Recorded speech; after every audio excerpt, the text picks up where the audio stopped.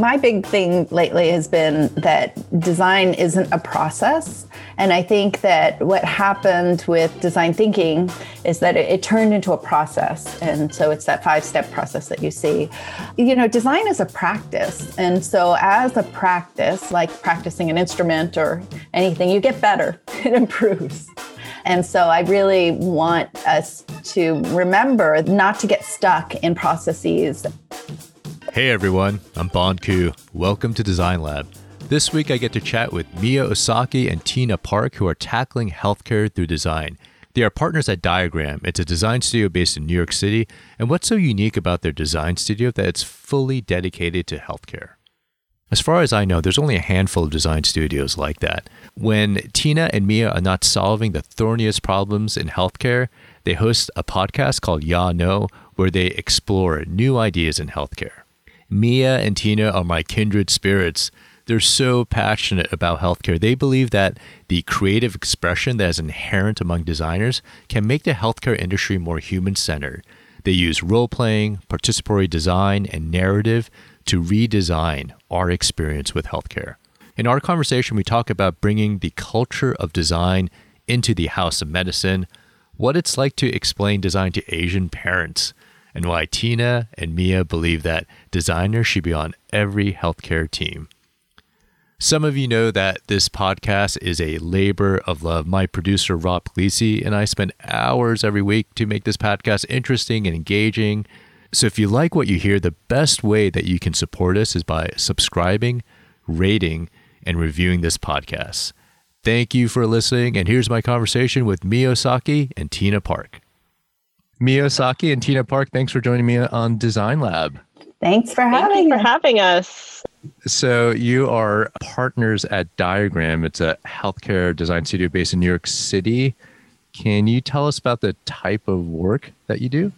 Sure. We are designers by background, and Diagram is a healthcare design studio, and we have kind of a niche position. We believe that design needs to be pulled up in the pathway, so to speak, so that we can make and help to drive decisions earlier in the process. So really, we do research, design research, we do experience design, service design, and we always looking for innovative methods, because we really believe that without the input of the people who are actually going to be using and impacted by what you're designing, then you just run the risk.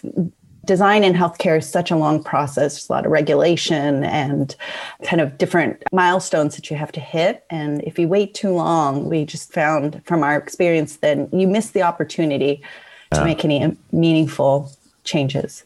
Yeah, I hate when you bring in design so late. It's like almost like an afterthought, but it really needs to be like there in the beginning. I think that the general perception of design is to think about a thing or a product or even a service. But I think that where we're trying to intersect in healthcare is really in the part of the thinking process, really starting to make sure that we're asking the right questions and starting out with the right questions. Because if we wait until design comes at the end, oftentimes design doesn't have a way to influence what that question is. And so we work a lot with people very early in the process to say, let's step back and make sure that we're asking the right question and talking to the people to make sure that they are providing input to the problem that's at hand. Yeah, I think the inclination is to jump to solutions. So there's always a lot of ideation and brainstorming. And we've just gotten to the point where we want to say, let's just wait and see and listen and figure out what's happening in this situation. So design kind of falls out of that listening to people and finding out what's going on. Especially hard to do with know-it-all doctors like me, right? We always want to jump to the solution. We don't want to wait. We're like, what's the solution? It must be hard dealing with people like me, right? I think doctors are really impatient.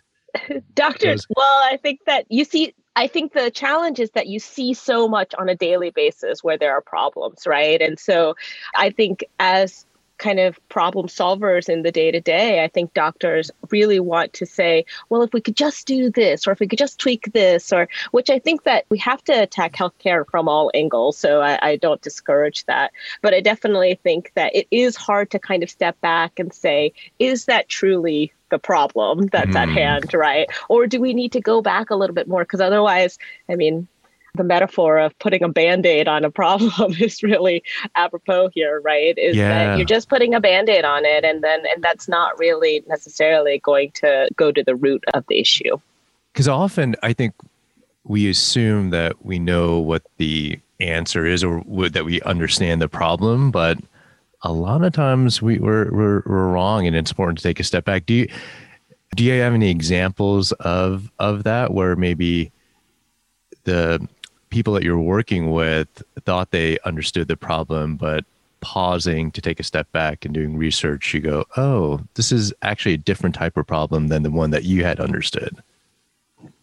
Yeah, I mean, luckily, I think most of the people that we work with do have a moment to step back. I think that one of the biggest issues that we're seeing right now that I think is a really interesting challenge is this idea of healthcare loops. And what we see happening, and this is a project that we did recently in diabetes, for example, in young adults, is that there is proven data that says that if you're on diabetes technology, so an insulin pump or a continuous blood glucose monitor, that your numbers are improved, your blood glucose numbers are improved. However, in order to get on diabetes technology, you have to have better numbers. But you have to, in order to get better numbers, you have to have diabetes technology. So it's this loop. And we were working with young adults in the Bronx, and they were telling us about all of these issues that they were facing with technology. And there was this inclination to say, let's focus on the technology. Let's make that technology better. And then we stepped back and we said, wait, but this is, if we get the technology better, it's not going to help them to get on the technology faster. So let's step back and take a look at that loop and see where is the intersection point, or where is our intervention opportunity, and think about what is it that can be done in order to really kind of break that loop instead of just mending the problem at that moment. I think it's good to keep in mind that these issues, that when you see and you want to respond to something that's not working, it's also intertwined in a system that might be broken. And so I think that's going back to the root of why is this even an issue is important. And I think in healthcare, there's so many broken systems, and there's a lot of oppression in the systems. There's a lot of, very old things that just may not be relevant anymore as well. And I think that's where design gets a little bit trickier, and you can't really look at it necessarily as like a problem to fix all the time. I mean, the whole system is broken. I look at it not as a system of broken things, but like the whole system itself is just terrible. Yeah. And well, Rob and I got a chance to visit you at your studio in New York City. It was like a year ago, exactly. Yeah. And Unbelievable. Which is on the anniversary of our meeting. I know. 1 year ago today. 1 year ago, and I was so excited to learn about the type of work that you do, because I don't think there's too many studios out there that just focus on healthcare. Is that right? That's right. Yeah, we're one of just if there's a handful, maybe. We actually have a colleague that out in California, but there's really very few fully dedicated 100% to healthcare. Why are you so passionate about healthcare, and why do you believe that healthcare needs design? Wow. And we've been working, this is the other thing, is that we've been working in healthcare for so long. And when we started working, Tina and I have known each other for a very long time. We went to graduate school together. And what, you went to graduate school together? Yeah. Yes. In California? At Art Center College of Design. Yes. And that's in Pasadena. Pasadena. That's right. Okay. That's right. Yeah. Yeah. So we go way back. Each other for a very long time. Yeah. Before the healthcare design came in. But when we started, there wasn't anything even called like patient-centered care or patient-centered design. And we've watched that grow over time. And when we were doing it, we came out of studying human-centered design and saying, what if we started here and looked at, patients not necessarily as people who have a disease or who are sick, but patients as people, and looked at what are their daily activities, what are their goals, what do they hope to achieve, and take that point of view to design, which it existed in product design, but not so much for healthcare experiences. So we we were lucky because we started working at a time where it didn't exist. And Tina and I, you'll see, like with a lot of things we do, we just jump in and say, it seems like something should be happening here. And we love to work in that space. I also think that Mia and I just coincidentally, our interest in narrative has always been very strong in storytelling. And we have kind of carried that through in healthcare. We've seen it be such a challenge for people to become the protagonist in their health. They have to be able to reflect, understand. They need to be able to be prompted to think about the way that their condition has influenced their lives, what their goals are in the future. And those are the types of questions that healthcare wasn't asking. But designers do a great job of doing that because we have ways of creative expression that people can use in order to really think differently about their experiences and really externalize those internal feelings and emotions that go along with health that they don't necessarily get the opportunity to do. And I did a little bit of research on you both, and you had different paths into like healthcare design because you didn't jump right into that from graduate school, right? I think one of Mia, you were in the music industry. Is that right? And can you tell us? I'm kind of curious to know what is that origin story of how you went from graduate school into healthcare design for each one of you. Yeah, I mean, I even have to go before graduate school. I was a musician in my past and worked for. Oh, so cool! I worked for an independent record label in California called Asian Man Records. And, what we saw at the time, I was doing like pressing records. We were doing paste up on flyers and album covers, things like that. Wait, pressing records? What does that mean? Remember? Let's explain what a record is. I know. Bond's so young. He might. No, I know what that is. But for the younger people who don't know what a pressing a record is, I think that's an important ancient technique that our listeners should know about. That's right. That's right. It was in the days before digital. And I think what was interesting was there was a moment where digital music came out, MP3s, and that everybody was like, what's going to happen to the music business? And what I was kind of interested in is that there were new players that kind of came into the scene that weren't from the music industry. So Apple and even, I don't know if you remember Napster and technology was coming in to shift the industry. And what I kind of mourned at the time was the small record labels, the distribution, the musicians really didn't know what to do and weren't playing a part of it. And I do see parallels, like as we came into work in healthcare, it was at a time where technology, again, it was like these stories of startups and technologies coming in to change and shift the landscape of healthcare. Yeah, and healthcare went from analog to digital too. So fast. I'm old enough where I use paper medical records and would try to decipher the handwriting of doctors and carrying around paper charts and going to digital. So I love that kind of parallel between the music industry and healthcare. How about you, Tina? Were you in the music industry as well? No, I think the music industry thanks me for that.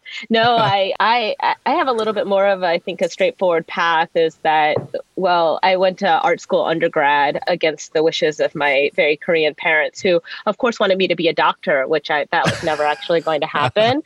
But I thought I was going to be a doctor all up until basically high school. And then I realized that it wasn't the pathway for me. And then so I studied graphic design undergrad and I worked in a variety of different places. And then I found graduate school and in graduate school, I discovered design research, which is really what this human-centered design is really rooted from. And I actually was invited to join a grant right after I finished grad school from the Robert Wood Johnson Foundation with a great group of people looking at teenagers who are transitioning from pediatric to adult healthcare because it's such a challenging time for teens with chronic disease. And I kind of discovered this human-centered design crossover with healthcare, which was perfect because I thought I was going to be a doctor, but I became a designer. And so now I was able to kind of explore that. And I think that it's just about growing that practice. And I just can't imagine that I would not be in healthcare design. And I love to see how it's growing as a practice because more and more designers now, Mia and I both are also involved with academia. And so working together with students to try to foster that understanding. And there's so many of these kind of schools and things like that popping up that are fantastic to see. That's amazing. You won the game because my Korean parents, would have had a stroke if I did not become a doctor. So I had to go do med school and residency in order to get into design. And so somehow you flipped that model. Right. I'm so jealous. What? You had a Trojan horse your design career. You should tell my parents they had the classic line of, you want to go to art school? You're going to be hungry one day. And I said, I'm going to be okay. How did you explain to your parents what design is? Because my parents would have no idea. Like, how do you explain to Asian parents what design is and what healthcare design is? My parents still don't understand what I do. I've told them so many times. We've been written up about in a Korean journal about our methods. Really? Yes. And I even gave them that article in Korean and they still don't understand what we do. So when they get asked what their daughter does, they say, oh, she has her own business. That's the explanation. That's acceptable. No more questions. We have an episode, we have a podcast as well called Yeah, No. And we have an episode where we call our dads. I missed that episode. It's in the What season? It's in the first season? I got to listen to that. I think it's the last episode of the first season. It's very funny. Can you describe what those conversations were like? We asked them what we do. We said, in your own words, describe what we do. Oh my gosh. It's the best. Tina's dad is so cute. He's like a huge fan of Mr. Park. He's I think he wrote it down. It was very funny because I think he was very nervous about what he was going to say. Yeah. My father's a designer, so I had a little bit more maybe liberty to become a designer, but he comes from a different tradition of design. So I think he spent all this time now. I think he might understand a little bit of what I do, but it seems they still go, I don't know what she does. You mean from a different tradition of design, like more of like a classical design sense? Yes, very Bauhaus kind of very traditional design background. But he was in advertising, so he was very focused on the idea and the concept of an idea. So can you talk a little bit about that tension between classical design informed by Bauhaus and the type of design that you do of humanizing healthcare? Yeah. Without going into design history, I think in the simplest terms, there's designer as inventor or creator. And I think as in the tradition of design, the designer created something, made something, and that brought in aesthetics and may have been independent from the use of this object. And then I think with thinking about human-centered research or usability research, then we started thinking about you. We moved from I, the creator, to you. How do you use this cup? How do you use this chair? And really thinking about how to improve that experience. And I think where we're at now, which is another point, and our practice is even evolving over time, but we're thinking more about we and what does that look like to move from I to you to we. And so we use methods of participatory design, co-creation. We really believe in bringing people in with lived experience to be in the design process. And that's super important and relevant for our work, whether that's patients or their loved ones or their family members. In the disability design community, for example, there's the phrase, nothing for us without us. And I think that's really the spirit of where we believe you can make some impactful changes when you start to think about the communities and you start to understand what's happening in these communities and what do we, how to make this work for them. And I think that we take that concept of we in everything that we do, and in that even when we're developing within groups, we try to bring in cross-disciplinary thinking. And that is always been one of the tenets of design is collaboration and being able to critique, provide feedback. Those are all kind of parts of the culture of design. And I think that we do that in the work. We like to make sure that we're bringing not just a group of doctors in a room, but mixing doctors, nurses, patients, office staff, social workers, community, health workers, and making sure that we're bringing all those voices together, reducing the hierarchy that exists within that so that there is conversation and we're able to really ideate around a problem area. There's such a hierarchy in medicine, probably one of the most hierarchical professions out there. And I hate it when we are thinking about creating a new product, service, experience, service line in the hospital, and you get in a room, there's just a bunch of boring docs like me who have all the power. And that's how traditionally medicine works. And the type of work that you do with the participatory design and cross collaboration, it's so hard. It's hard. How do you do it? What are some of the challenges? And maybe can you share a few of your favorite projects that you've broken through that hierarchy and were able to really inspire those who are in the room not used to working in this manner? Yeah. Well, we do a very interesting and fun thing with doctors that they hate, but then they ultimately come around to, which is we really like to use role play as a way to get people out of their thinking. And it is, at first, it is such a hard barrier to break down because you feel very vulnerable, right? And I have this great example of, we did a workshop with doctors, and this doctor had decided that his prototype that he was going to do in order to help patients remember their medications was to call them and leave a voicemail when they were sitting in the room so that they could hear him say the medications he was going to prescribe, but then also have it recorded, which everyone thought that's a great idea. And then I made him role play it, which he, the first time he did it, I said, no, I really want you to pretend that I am your patient and this is what's happening. And so he said, okay. So we sat down and I acted like I was his patient. He said, I'm going to prescribe these things for you. And then he pretended to call me on his phone and he said, Tina, I'm prescribing this medication for you. Here's how you take it. And then he just stops in the middle and he goes, yeah, this isn't going to work because I feel ridiculous talking to you on the phone while you're sitting in front of me. And I said, yes, it does feel ridiculous for me as a patient to sit here and look at you while you're leaving me a voicemail, right? And so that's one way that we kind of try to break down those barriers a little bit, because when you're forced to play a role, or sometimes we switch roles, right? We say you play the patient and somebody else plays the doctors. Then you're really starting to bring in that empathy that we're always trying to do in healthcare. And people are able to share in that lived experience, at least for a moment. Yeah. It's such an easy, efficient way to develop empathy with that quick role playing. It's so, I love that. Yeah, it's so hard.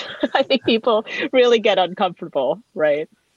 Yeah, another way is, we just work very closely with people. We really believe that healthcare is really about relationships, and care itself is about relationships. And so in the development of a relationship, we try to figure out how do we reduce any harm in that situation. And I think it resonates with physicians, with doctors, with administrators, but you just forget when you get into your regular day-to-day, and it takes time to build a relationship. So one of my favorite projects that we did was around recovering after a heart attack. And we spent lots of time with people and their families who had just had heart surgery. And what we realized is that they just needed someone to ask them how they were doing. And it really kind of shifted some of our work where we had always done ethnography or research in the home. But then we started realizing when you're dealing with an experience that happens over time, we have to do the research over time, and it needs to sustain. If you want to sustain engagement, then you need to understand what happens a week out, 2 weeks out. So we ended up doing research that was over maybe 2 years and over again with the same people. We got trained in motivational interviewing, and it was all in the nature of research, very carefully done so that people understood what they were participating in. But we coached them through the research and worked with physicians. And it was so eye-opening for everyone because it didn't look like what research traditionally looked like, right? We had narratives, we had stories, we had these really kind of distinct moments where somebody would open up. And I think that we just forget. I think we get in our daily grind and we forget about people. Those stories are so powerful. I think of like stories and narratives as like data personified, and in healthcare, it's all about the hardcore quantifiable data. But what these data sets don't give you is these stories from the humans of, how are you doing? How are you feeling? You can't get that from a data set. And yet it's so powerful to hear that narrative, and it gives you different information that can't be found in a data set. I think in healthcare, there's a tendency to dismiss the N of one, right? Yeah. Because it feels like there's nothing that can be learned from that can be applied to a larger population.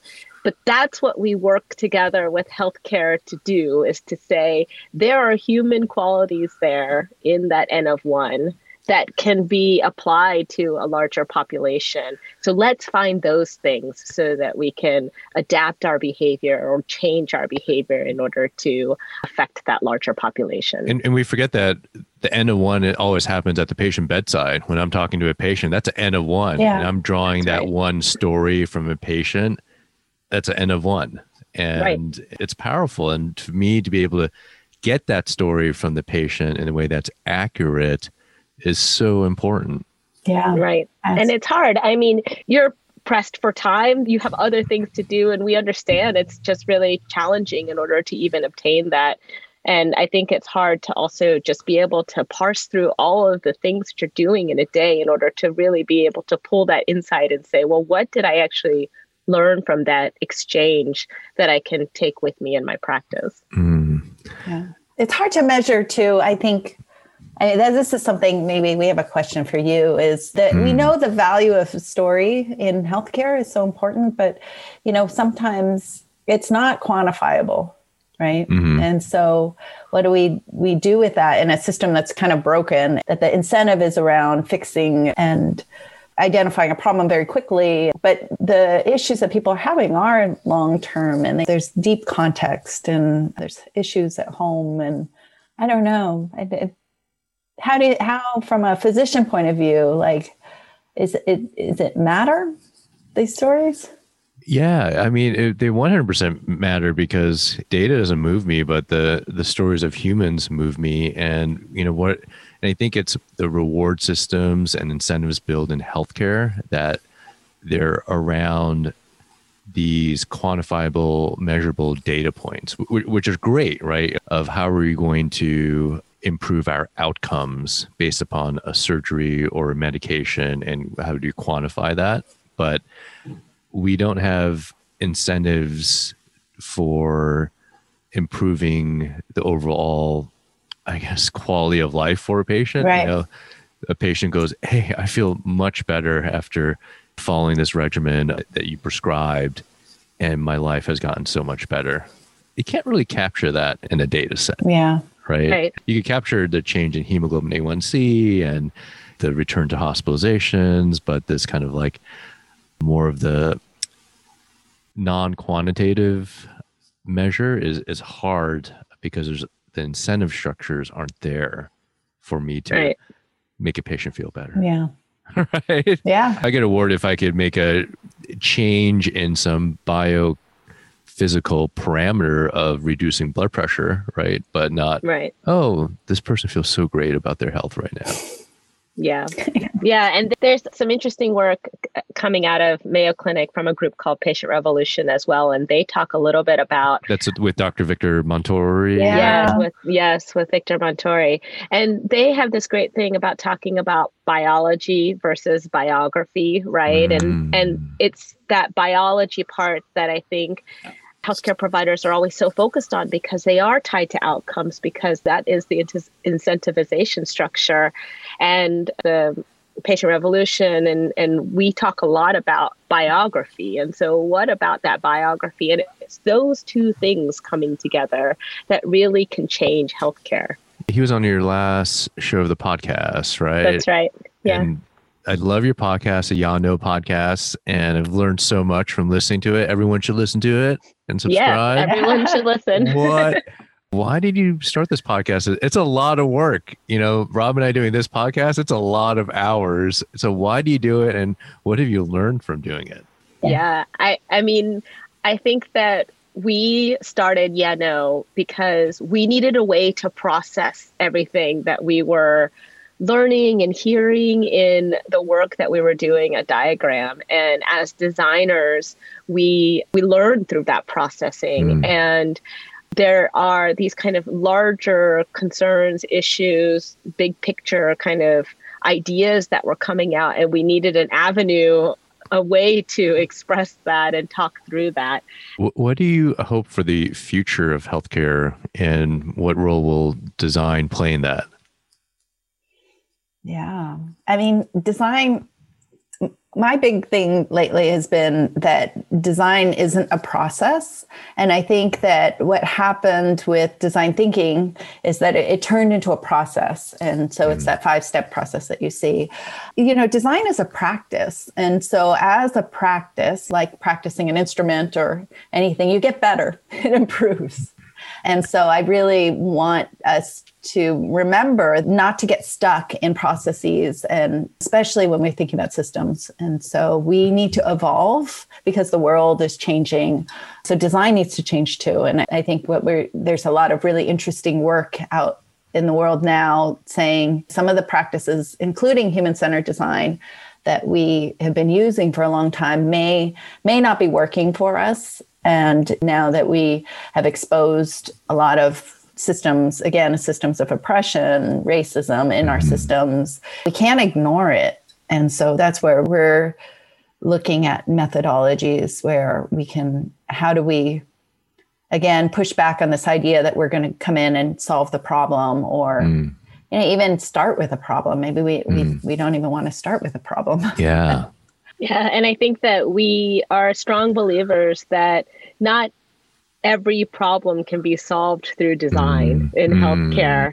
Oftentimes, I think it's seen as, well, let's tick this box because we heard that we're supposed to do something around design and design thinking. And so not every problem can be solved by design, but that there should be a designer on every healthcare team because it brings another way of thinking, new methodologies, different approaches. And so to bring that early in the process and have a designer sitting at the table is just a different way of working. And that's what we need, is a different way of thinking about and working about with healthcare, not just let's just use this newfangled process because it'll, get us to a new world. And so I think one of the visions for us is to ensure that design has a seat at the table. Yeah. So that means educating designers how to work in healthcare. It means educating healthcare still on design, and that there's different ways of doing design, especially with now you hear patient-centered all the time. And we just, as Tina mentioned, it's become a checkboxing activity. Oh, well, we talked to a patient. Thank you very much for your feedback. We've learned a lot from, there's a group called the Disabled List, Liz Jackson and Alex Haggard. And they always kind of push back on even this idea of empathy might be a little problematic, because when you do an interview, you say, thanks for your participation. You take that information, then it leaves the person who you just spoke to. And so we're trying to say, like, how do we sustain that relationship and keep that person as a part of the team that would come up with how to address some of this stuff. Yeah. Do you have advice for designers who want to get into the healthcare space? Yeah, I mean, we have a lot of people come through and who are saying we want to get into healthcare. I think that oftentimes what we see with designers is that sometimes it's a little bit scary to just dive into healthcare. And so they want to tiptoe in. Mia and I live and breathe healthcare every single day. And it's just that big. We have to. There's just every aspect of healthcare is kind of thought of for us as like, okay, so how do we insert design into this? And for designers who are trying to get into healthcare, we always say that it's a shift in perspective, and to really kind of look at healthcare as a design problem. You can't approach it as, oh, there's all these regulations and rules in healthcare. That's really always what the challenge is for designers. They want to be free and, out there thinking. And I think that, because there are those parameters in place, it can feel a little constraining. And so we always try to acknowledge those and say those exist, but within that box, there is a lot to think through. And so we try to encourage young designers who are getting into healthcare to really start to ask better questions, to, really get to understanding the underbelly of what's happening in a situation, and to get at the level and meet people where they are. I mean, that's one of the biggest things in healthcare is, the readiness of some people is at a high level, and some, are not so ready. And so we have to design things for them to help meet them where they are. And that, I think, is a different kind of approach for designers, because they want to design a beautiful thing and just, make it beautiful and then they'll use it. But that's not the way that it works in healthcare. Yeah, we don't need more things, really. We need better thinking, like we were talking about earlier. It takes time, and not to give up.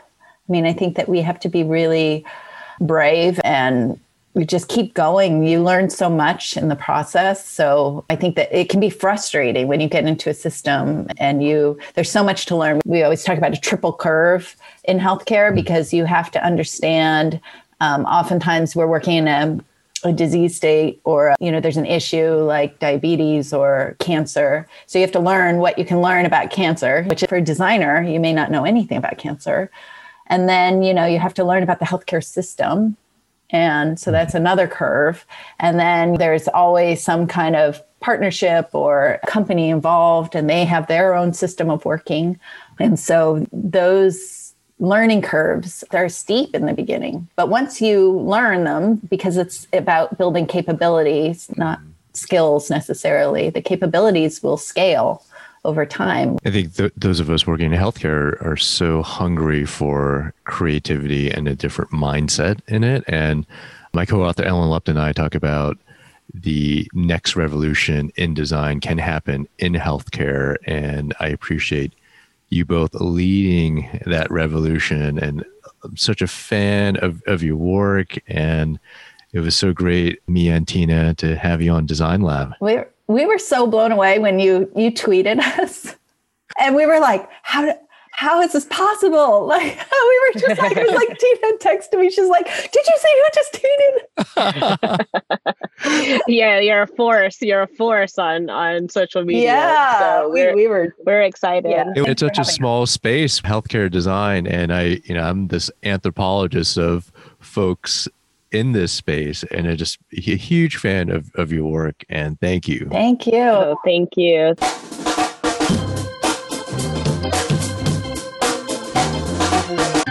Joining me now is the producer of Design Lab, Rob Puglisi. Rob and I used this time to geek out about what we just heard from the guests and to give you some takeaways from the conversation. Rob, I love Mia and Tina. They're so awesome. Yeah, you guys did a great job hearing the three of you talk about design in healthcare. It was super geeky and I loved it. I could totally talk with them all day long. They're so smart. They're kind of leaders in their field with healthcare design. So I learned so much from chatting with them. I like what they were saying about the triple curve. I've never really thought about it that way. What was that again? Remind me. If you're a designer coming into a project in healthcare, there's 3 different levels or probably more of things you need to learn about and to understand and to get up to speed on. So like, first off, if you're working in a particular disease state and you need to learn about that disease state, if you're talking about cancer, you need to learn about cancer and the treatment process and that journey. Then you have to learn about, if you're working for a particular health system, every health system works different, right? And you have to learn that system and how that system works. And then the other curve was like, there's relationships. Usually there's the health system, there's the providers, there's maybe some other organization, like some company that they're doing business with. So the designer has to then understand that relationship and that interplay. That's really daunting, right? You could imagine for a designer, especially let's say if you're a student or you're new to design or new to healthcare design, to have to go into a space like that where you have to learn so much just to gain the language to be able to operate.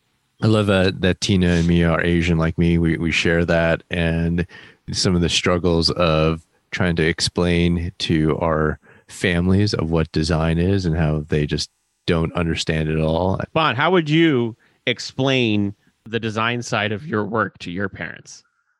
There's no way I could explain it. No way. They would not understand. They may get a little disappointed. So I just tell them I'm a doctor. It's hard because people, when they think of design, they think of classical design and making beautiful objects and not for humanizing healthcare. And I think that's the role that design can play. Yeah, I think that's like one of the things that your book does a great job at, is taking design and just explaining it by pointing to examples of it. I really think that's just the best way. And when you show people are like, oh, that's what this is. It really sinks in. So I really loved the interview with you and Tina and Mia. But I think this would be a really great opportunity to talk about the other side of your world, and that's being a doctor in the emergency department. Yesterday was Thanksgiving. Today is Black Friday, also Native American Heritage Day. You spent, 12 hours in the emergency department last night taking care of a lot of patients who had COVID. Is there any kind of human stories that you could tell from your experience these days? Yesterday was one of the worst days of the pandemic. My side of the emergency room was filled with patients with COVID-19 and very sick patients. It seemed at one point that everyone had COVID there, and a lot of people are very afraid.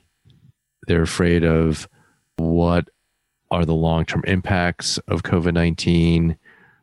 What's sad is that some of the older patients I came in who were really sick, didn't have family members with them. And it's just hard when you are in the hospital alone. So we're at this point where we're not allowing family members to come in because we want to decrease the risk of infection. So it's very lonely to get admitted to the hospital, and especially because yesterday was Thanksgiving and patients did not want to be in the hospital during Thanksgiving. We're planning on having Mike Natter back on the show pretty soon, and he's been doing a really great job at telling that story.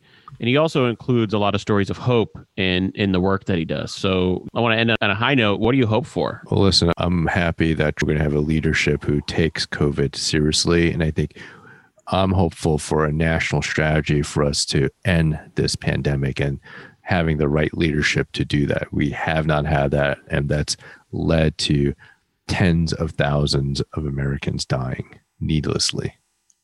I want to say to everyone who is out there working on Thanksgiving, will be there on Christmas and New Year's through this really hard time. Thank you, Bon, and thank everybody for the work that they do. They're all heroes, and hopefully things will get better. I hope you enjoyed my conversation with Tina and Mia. You can find their studio. It's called Diagram, both on Twitter and Instagram.